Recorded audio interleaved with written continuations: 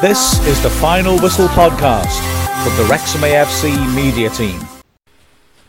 Hello and welcome to the Lowdown podcast. I'm Mark Griffiths from the Wrexham AFC media team, and today, of course, we're going to look forward to our next opponents, which are Weymouth. Now, Weymouth are a side which, when we played them earlier in the season, well, we were awful in the first half, and they deservedly took control of the match and were 2-0 up.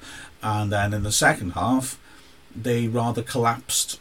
We were much better, they were poor, and we beat them 3-2 in the end.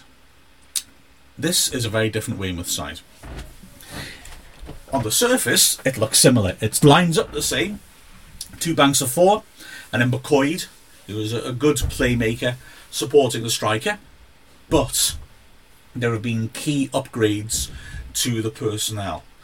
They've brought in some loan players who are all a step up, a significant step up, and I would say very good players for this level. So firstly, hats off to Weymouth. They really have done a very, very good job of strengthening their squad, and it's reflected in their recent results. These are a decent side.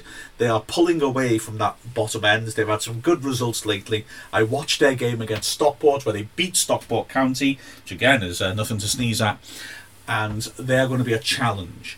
Now, let's have a look at those players who are the upgrades. And when I mention the four positions they've really upgraded, I think you'll see what I mean. Centre-back, both centre-backs, and the goalkeeper. So the heart of their offence is completely different. And up front. Now, looking up front first, Andy Dallas has been knocking goals in lately. He's on loan from Cambridge. He's played quite a lot for Cambridge in the Football League, and he looks quick.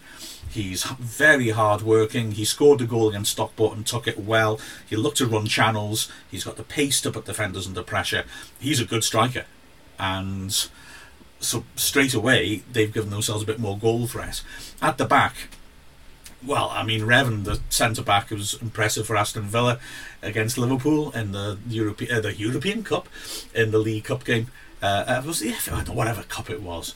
He looked very good, and he really looks class at this level. He's big and quick and commanding. Mensah alongside him too looks like a good mobile central defender, and then behind him Ross, the goalkeeper on loan from Lincoln, looks very agile too. So these players are all a step up from what they had.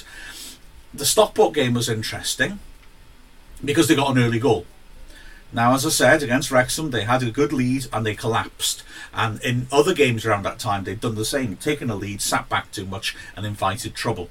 Well, this time they sat back again and Stockport could not get through. This was a very well disciplined, very well organised defensive block. It sat quite deep.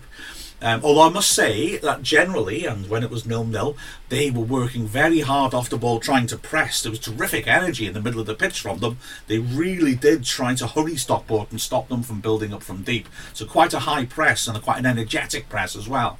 But when they were ahead, they were happy when they needed to drop back into that deep defensive block. The back four and the midfield didn't allow any real space between them at all.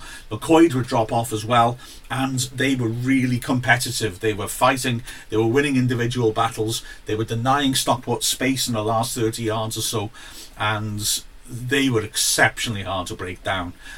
Maybe there's a danger for them when they do that Dallas is left exposed and isolated, although he does have the pace and the attitude to keep chasing that sort of long clearance that he might have to.